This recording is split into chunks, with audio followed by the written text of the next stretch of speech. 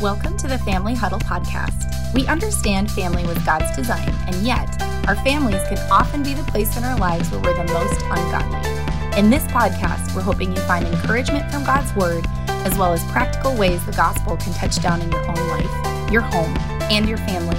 We also hope to share some laughter, great stories, and let you know you're not alone, no matter your season or circumstances. Hello, friends. Welcome back to the Family Huddle podcast. We're so glad to have you with us today. Right off the bat, I'm just going to apologize. I'm sick, actually. So we're doing this from home like we usually do, but today I'm doing it with a box of Kleenex and a glass of ice water. And if you hear a little sniffle or a cough, I apologize in advance. I'm going to try not to do that, but we'll see if I can make it through this whole thing with a scratchy voice. Thank goodness for podcasts so we don't spread our sicknesses Seriously. to others. That's right. So this is a safe way to get some truth out there today. There you go. There you go. Well, we're excited to spend another week with you here talking about another topic from Reengage. Last week we talked about communication, which is coupled with the topic today, which is conflict. Conflict. Woo! Buckle Communication, that's right, often leads to conflict or not. All right? We talked about that last week. Depending how it goes, it can be something that builds your marriage, or it can lead to a little bit of conflict. A little bit of conflict. Yeah. So we're going to talk about that today. I'm excited for it because, not because I'm like, oh, I can't wait to talk about conflict. Seriously. But I think everyone who is in a relationship, whether it's a husband and wife or with friends or others, conflict is a part of that. Yep. And but I think in particular, when we think about marriage, a lot of times people get into marriage thinking, oh, I've married the perfect person. And then they quickly realize they haven't married the perfect person. Never mind. I take that back. There is no move-in ready spouse. That's Everybody right. is a fixer-upper. And God fixes us up using marriage as a tool to grow us up in Christ-likeness, because what happens in marriage is things get exposed that for maybe, before we ever started dating or even got married, you can hide to a certain degree, but you can't keep those things hidden in marriage. And so a lot of the stuff becomes exposed, it comes floating to the top. And so God uses marriage to grow us up in Christ's likeness. But oftentimes, in the midst of being fixed up and the sin being exposed, there's conflict. Yeah. Yeah, I think, it makes me think a little bit of last summer, he would have been 5. Was Walker 5 last summer? No, he turned 6. He's 6 now. Goodness, I am sick. Anyway, for his birthday, he got into rock tumbling, right? And this reminds me a little bit of the analogies of rock tumbling. Yes. I think we can look at conflict and think, yuck, I don't like this.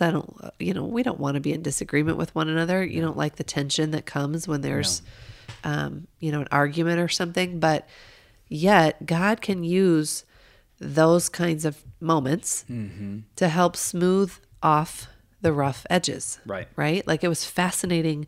We bought Walker a little National Geographic rock tumbler, and it was really fun because we put in, these raw, rough rocks at the beginning of the process, right? And then the steps led us to add water and a package of grit, and we would up the grit with each round. This was kind of a fun process, because I don't know if you've ever done rock tumbling. I assure you, until I had boys, I never had. But it was weeks, which we were a little nervous. Like, is he still going to be into this when you have to wait for weeks? Yeah. Because you tumble each round like 6 or 7 days or something.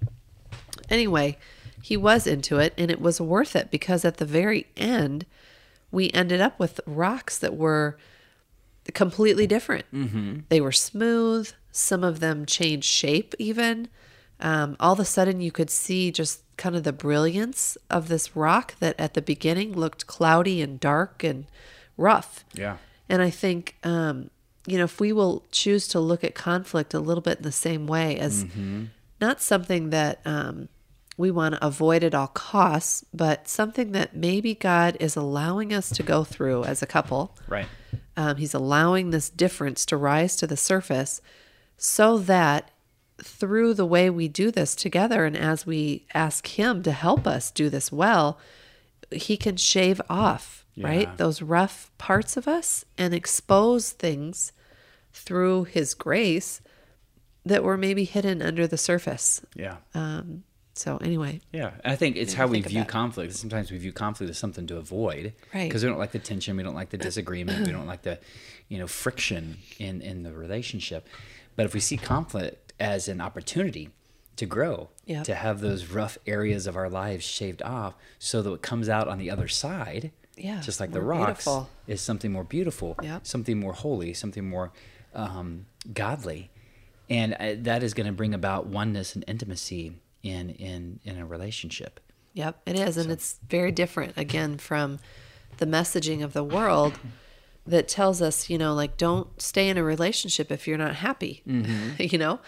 If this person, if you don't see eye to eye, it's like, well, you better run. And, the reality of the situation is we're always, no matter how great the person is, there's always going to be some point of contention. There's always going to be some difference between us because we aren't clones. Right. And so, God is saying in the picture of marriage, it's a lifetime. It's a lifetime of bearing with one another and not cutting and running when things get hard. Yeah.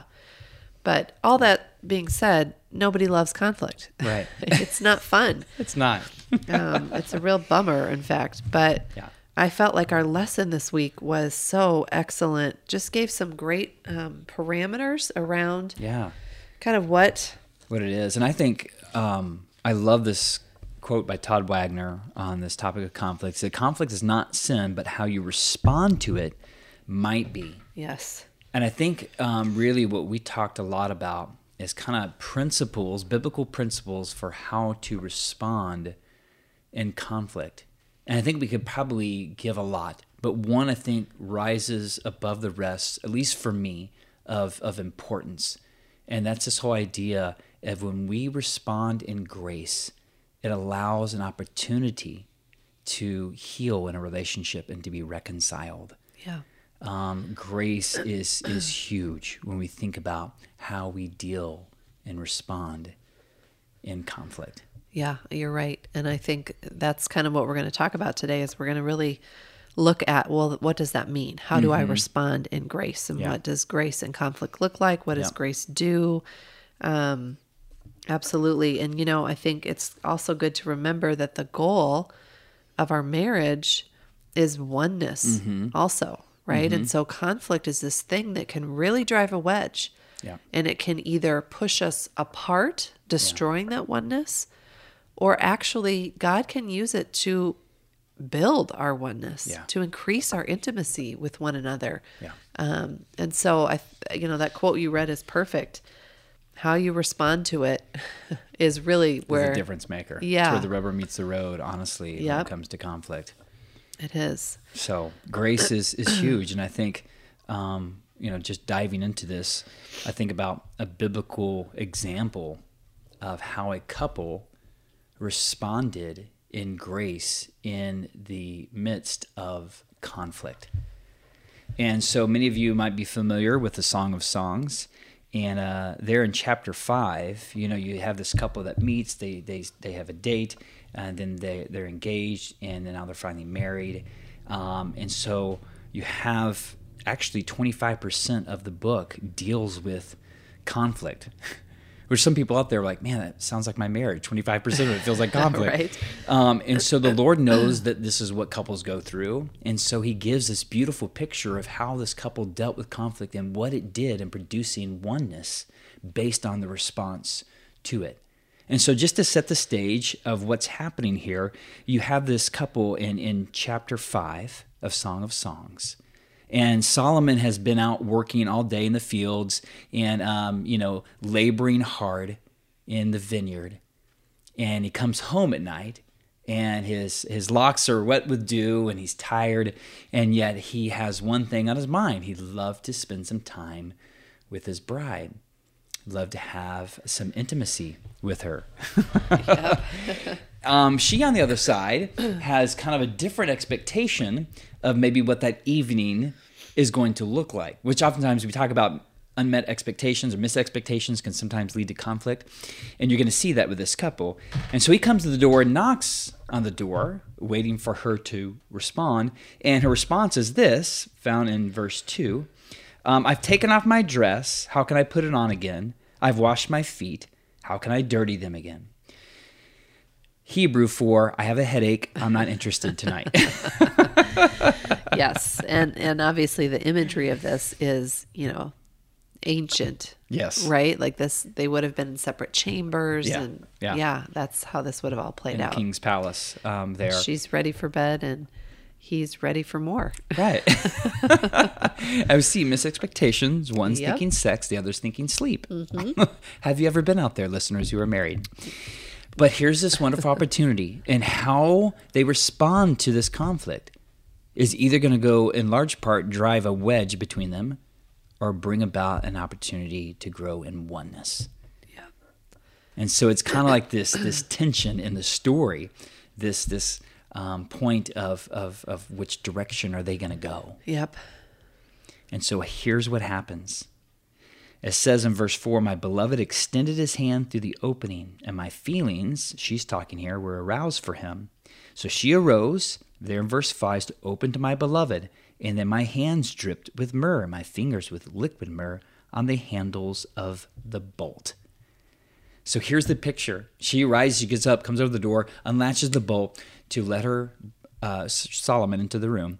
And what she discovers is there's this liquid myrrh on the bolt. And so what he had done, he took the myrrh pouch around his neck, almost kind of like cologne for men back in that day and age, and he pours it out on the bolt. If you literally see the picture of this, a bolt of rejection, Right. keeping and separating him from his bride is the very place he left something sweet, almost kind of like a calling card. I love you, and I'm not going to force my way into this room and demand something of you. And so the way he responded to her in that moment was very gracious. And as you can see, her response is all of a sudden her feelings are all the more aroused. And she has a desire for him because of the way he responded in grace. Grace changes the temperature, changes the environment in a relationship. Yeah. Yeah. I think that's I love that you brought that passage into this because it's such a good picture of the kind of forces at play, right? And, there were probably great reasons why she could justify being in bed. There were great reasons why he was ready to spend some time with her. Right. But because he chose to respond in grace and he chose not to make a case for himself or even in that day kind of lord his position over her, his rights, he didn't do that. Right. Instead, he was gentle. He let her know he was there, but he was choosing to walk away. Yeah. We can be instructed by that. Right. Like that's such a beautiful way to handle conflict with our spouse. Yeah, it makes me think of Ephesians 4, Yep. 2 and 3. And why don't you read that, babe? Because I think you have that already opened. I do. Because I think it fits really well with what just happened in this passage of Scripture. Yeah, this is Paul writing to the church in Ephesus, and he is instructing believers around the topic of unity, but this absolutely applies to marriage. This is what he says. Be completely humble and gentle. Be patient, bearing with one another in love. Make every effort to keep the unity of the Spirit through the bond of peace. So he gives us such a really rich, just a string of kind of instructions and fruits of the Spirit that we're supposed to be walking out with one another. And I think in marriage, as we come together in a conflict, I think we're going to walk through kind of each of these things that Paul talks about. But one thing I think is good to know or to remember is that we are never to come to one another like two lawyers, right? Like arguing our case, pleading, all the circumstances and all the reasons why we did it so that we can win the argument. Right. the goal really of a conflict in a marriage is that we will always walk away having understood one another. Mm-hmm. So we let each other have a time to speak and feel heard, that will have listened, and that in some way we walk away always reconciled. Yeah. No wedge between us, but also feeling like the other has supported you, right? Mm-hmm. Like that we both win. Mm-hmm. Like together as a team, we walk away with a win. And practically speaking, I think we were laughing this week as we just kind of listened to the Hogues. They shared their testimony, which was so great. Mm-hmm. And they talked about how, recognizing in their marriage that God had put them together, but they're very opposite. Yeah. Like most marriages are. Not all, but most are like that. And you and I are like that. Yeah. Well, men and women think differently. Very on differently. A lot of different things. Yeah. And so it just made me think of, if we're going to share some of our own marriage here, we can approach things really differently. Yes. I think if we have a week in front of us and you don't have to work and we've decided that's kind of a week to be off, your mind goes straight to how can we have fun and make memories? Mm-hmm. My mind goes straight to how can we get 1 million projects done? Right. Because we're all here and available. Uh-huh. And immediately there's tension. There can be tension between the two of us because I have this, thing and you have this view. And the deal is that both of us can be right. Yeah. But if we come at each other, and we've done this repeatedly over the years, pleading our case of why, I'm right, therefore this is how we should spend the next 6 days. Mm-hmm. It really doesn't ever start us off on the right foot. No. However, I would say that we are learning. You hear me say we are learning, so we're still failing sometimes at this, but we're learning to approach those weeks differently and to learn to understand each other, right? Like, okay, so Trav, how about if we have 3 days of fun and we have 2 days of projects, right? Then we both walk away at the end of that feeling like a win-win. And so I think, that's good. That is the goal. That's where we're headed. That's where we're headed. And I love that. I think to put it in simplified terms, here's how we would describe one another in our marriage. Steph is Mrs. DIY and I'm Disney Dad. Absolutely. If that puts it into perspective. Yeah, those things require different expectations. Yes, they do. And those expectations, again, even what we saw with Solomon and his Shulamite bride, those expectations weren't wrong. It wasn't wrong for her to want to sleep. It wasn't wrong for him to want to have sex. It's not wrong for you to want to have projects done around the house. It's not wrong for me to want to go out and have fun and do adventurous things to make memories. It's just those are different. Yep. And coming together and being a team with flexing and being gentle and showing tolerance towards one another and respecting the other person's ideas and finding out a solution that ultimately is a win for our marriage and not one person winning and the other person losing. Yep. And so, we're going to talk here really practically about, well, what does that look like? Yeah. How do we get there? And I think we can just be counseled by Paul in this verse. Be completely humble, just beginning with humility. That is hard to do. That's really hard to do.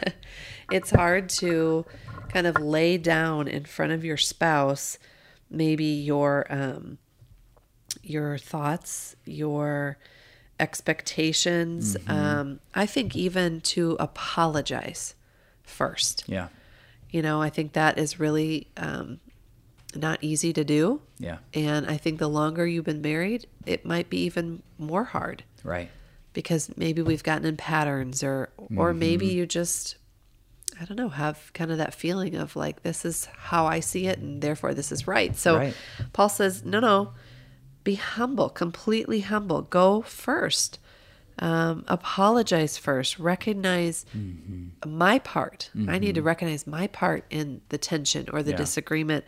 And when I do, I want to deal with that with the Lord before I look at you and throw the stones your way. Right. Right? Yeah. And I think this, everything that we're talking about is very practical, but it always points back to Jesus. Yeah. When we had sinned against him, he went first. Yep. To reconcile that relationship. Yep. in Absolutely. humbleness and humility, literally bowed his head before the executioner's sword at the cross.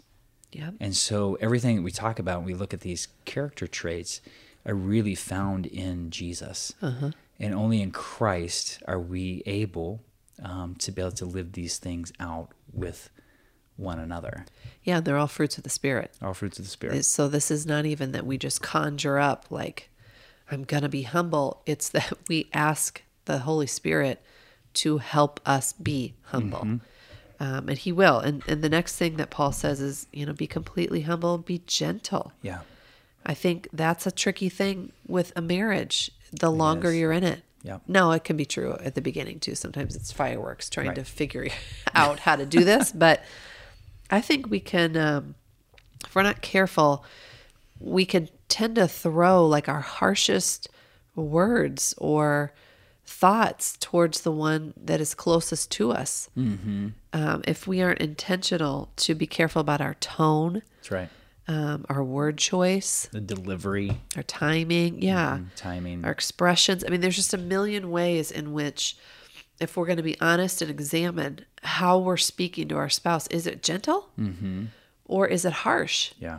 And Paul is reminding, if we're going to nurture unity and peace, this is the way you do it. Yeah. It's not with a harsh word. Right. Proverbs says a harsh word stirs up anger, right?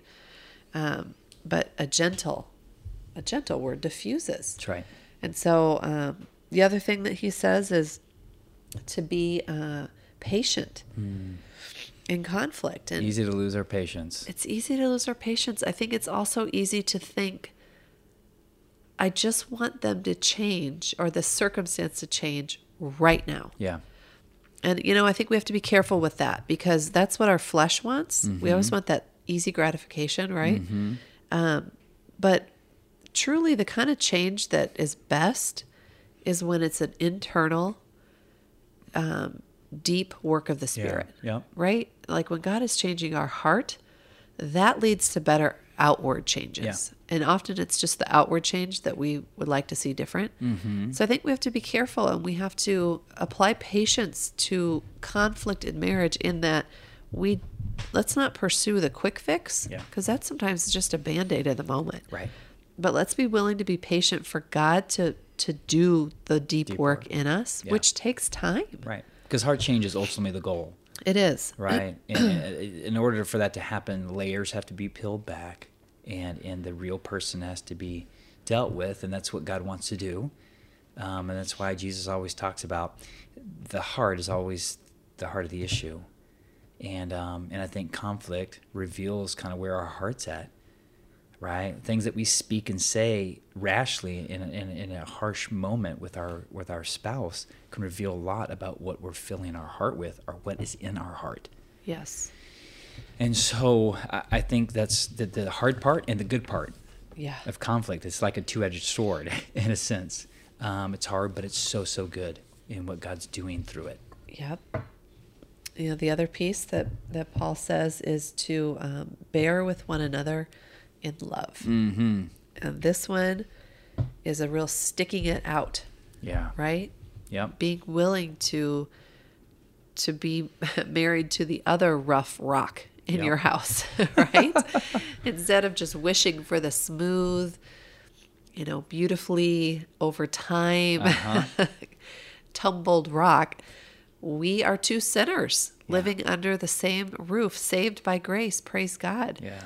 But we aren't who we want to be yet. Right. We're in process. And We're so in we've got to process. bear with One another. each other. Yep. Yeah, it provides some space and allow the Holy Spirit to do a work on our spouse. I think so many spouses have this mentality that they can change their spouse and who they are.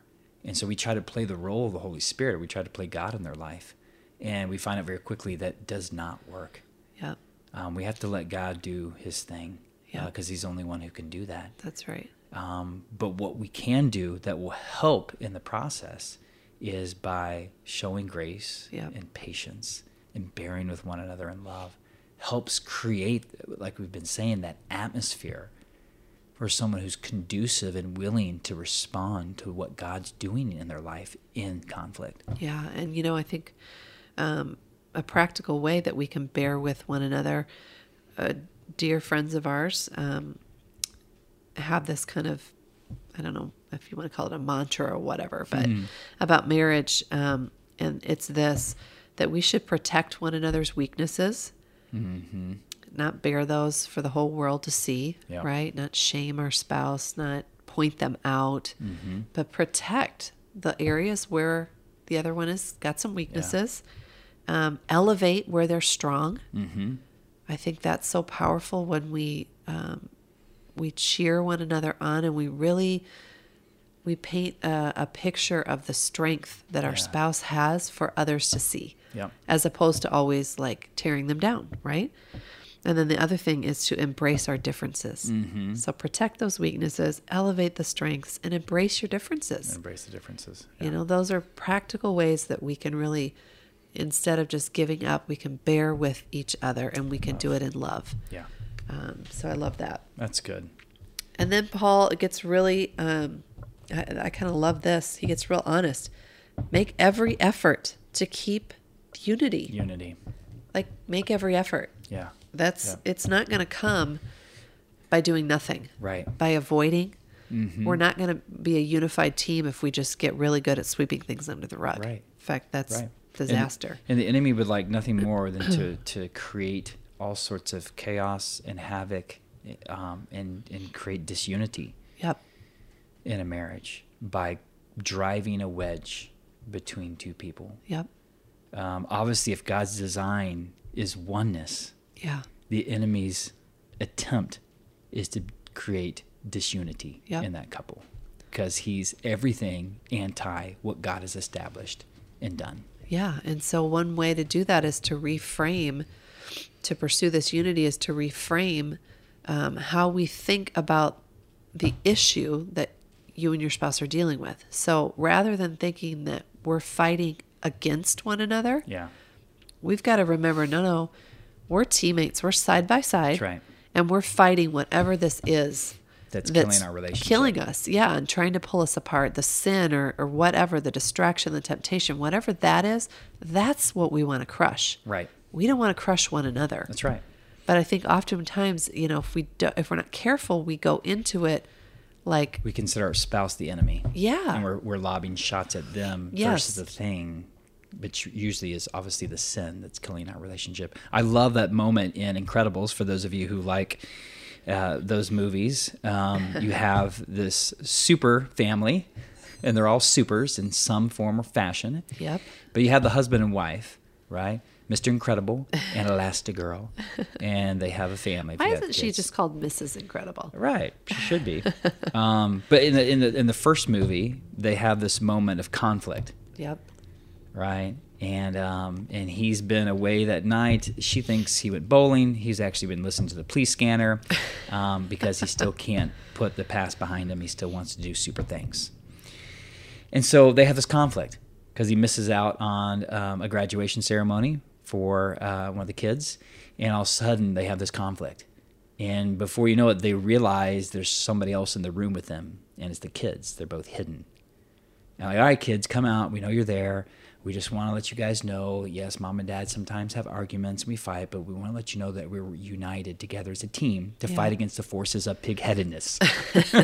And I love that because they're like, okay, it looks like we're fighting against each other, but we're really united against that which is killing our relationship. Yep. Because we're a team. That's right. It's a big game. It's a big game changer when you remember that your teammates first. That's right. And it's not your spouse that is the problem. It is the sin. That's right. That's causing the problem. Then the last thing that Paul reminds us to do is, make every effort to keep the unity of the Spirit through the bond of peace. Mm-hmm. Peace with one another is huge. Mm-hmm.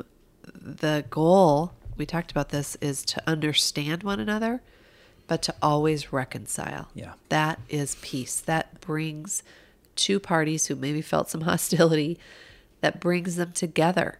And of course, Jesus is the ultimate example of that, That's right. He was the peacemaker. He is the peacemaker between God and between man. That's right. He crossed the great divide. And we were at war with God. yes, And the Prince of Peace came and did warfare at the cross to Yep. deliver us and to bring us into his family, having crushed the hostility Yep. that used to exist between us and him.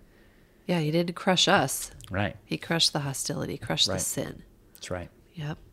Yeah, and peace, in a relationship means you don't want to leave things, wounds to fester, right? Or those walls to build up. That's right. You want to walk away from a conflict, even if it's a day or two later, but you Yeah. just want to walk away with peace between you. That's right. Because if we aren't careful to do that, especially over the little things, I think, over time, it just builds, builds. like a ticking time bomb. That will blow up on you eventually.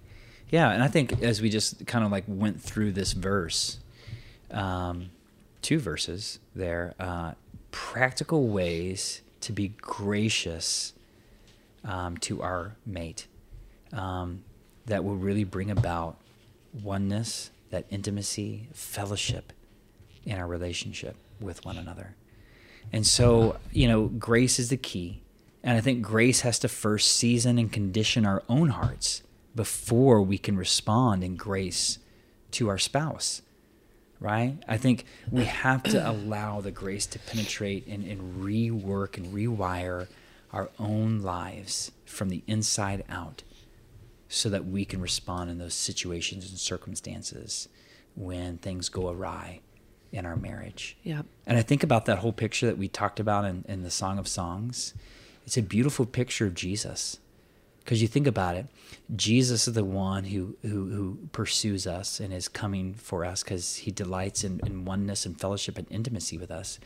And the bolt of rejection where we said no to Jesus. And what did he do? He didn't, in a prideful, arrogant way, he didn't break down the door and crush us. Instead, he responded with grace.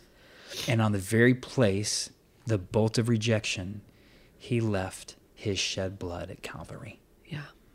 That's how he responded.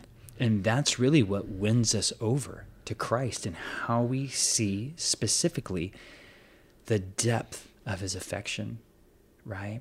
What he was willing to undergo and do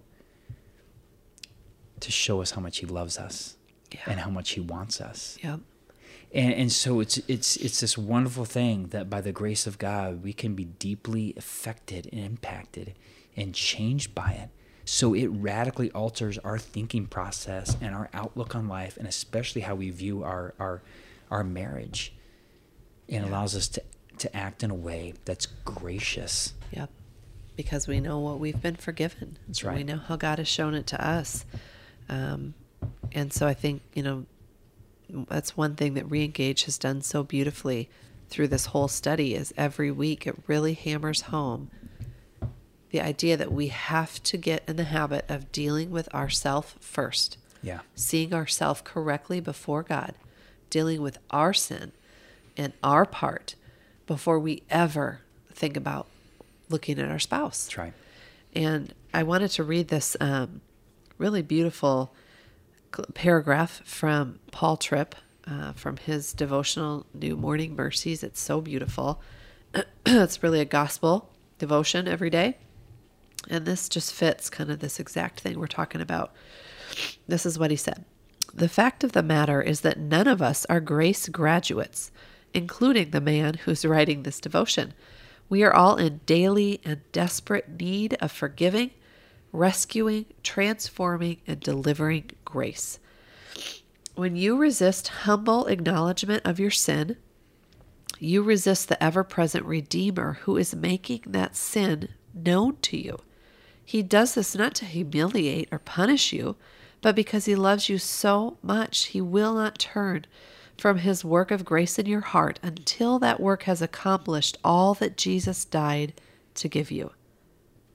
So powerful. That's so powerful. There is little room for neutrality here. Today, you will resist grace or you will humbly run to grace. May the latter be your choice. And I love that because I think, it just, number one, reminds us of all that God did for us, all that Jesus did and died for on the cross to set us free from. And what's available to us now is this daily grace, moment by moment grace. And so if we will humbly run toward that grace, then we're more likely to also extend that to somebody else, to our spouse. And it also reminded me of the song I heard on the radio today, just talking about the sweetness of forgiveness and grace. And there's a little lyric in here.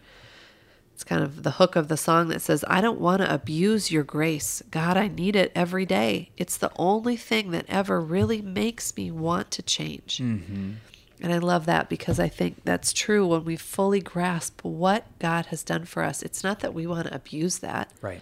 It's just that we realize we're so desperate for it.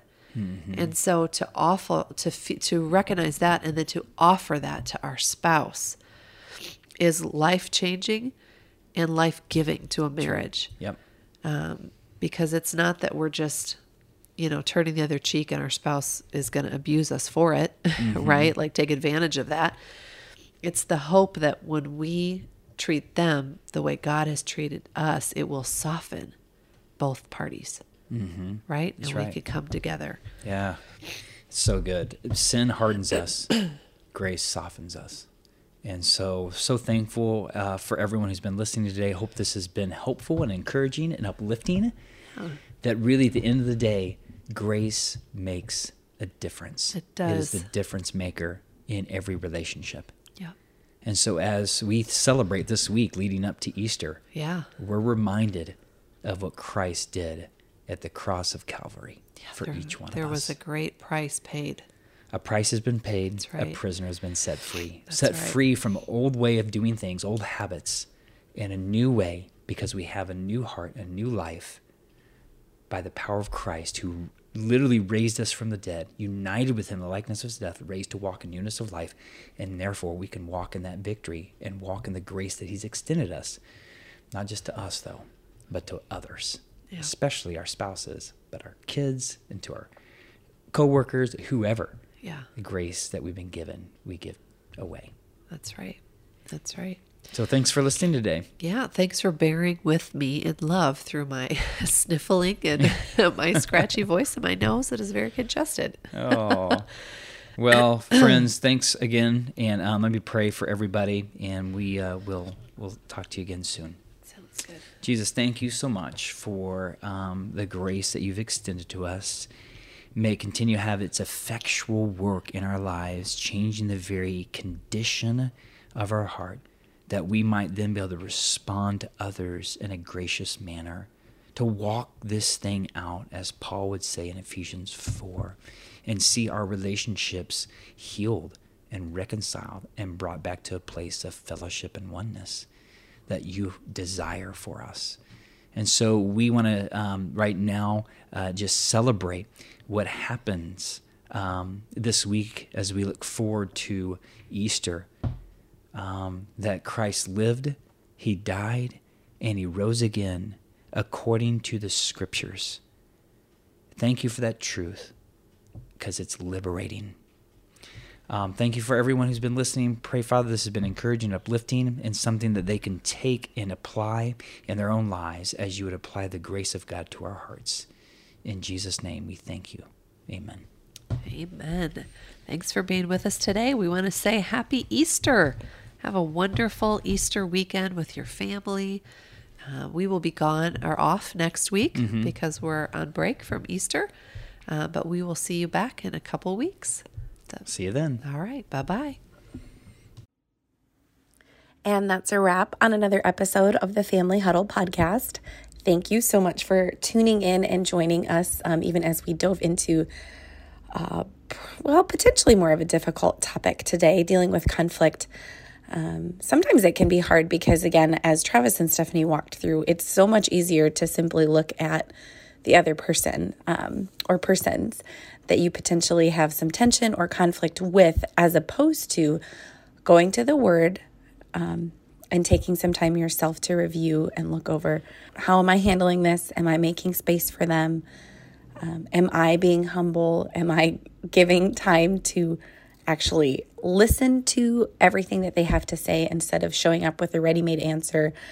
And to believe ultimately that God can use conflict to grow me, to grow my spouse, to grow my children, any relationship that there's conflict in. God can use it in a way that glorifies Him if I allow Him to. And I was also just so encouraged, as they mentioned, to the fruits of the Spirit. So it's not like me just working really hard, going to grin and bear it, going to try to figure out how to just do conflict better or not do it at all, but to ask God, how can you continue to show up in this, grace me for the things that I need, and be at work in and through me and my relationships? So hopefully you had some takeaways yourself. We would love to hear from you and hear what those are. So feel free to reach out to us over social media, send us an email. And as always, we appreciate the likes, the comments, the subscriptions, the positive reviews. All of those things really do help us and mean a lot to us. So we thank you. Thanks for spending a little bit of Holy Week with us as we all prep for Easter. And hopefully you're able to enjoy some sweet time with little to no conflict with your family over the Easter holiday, and we will see you soon.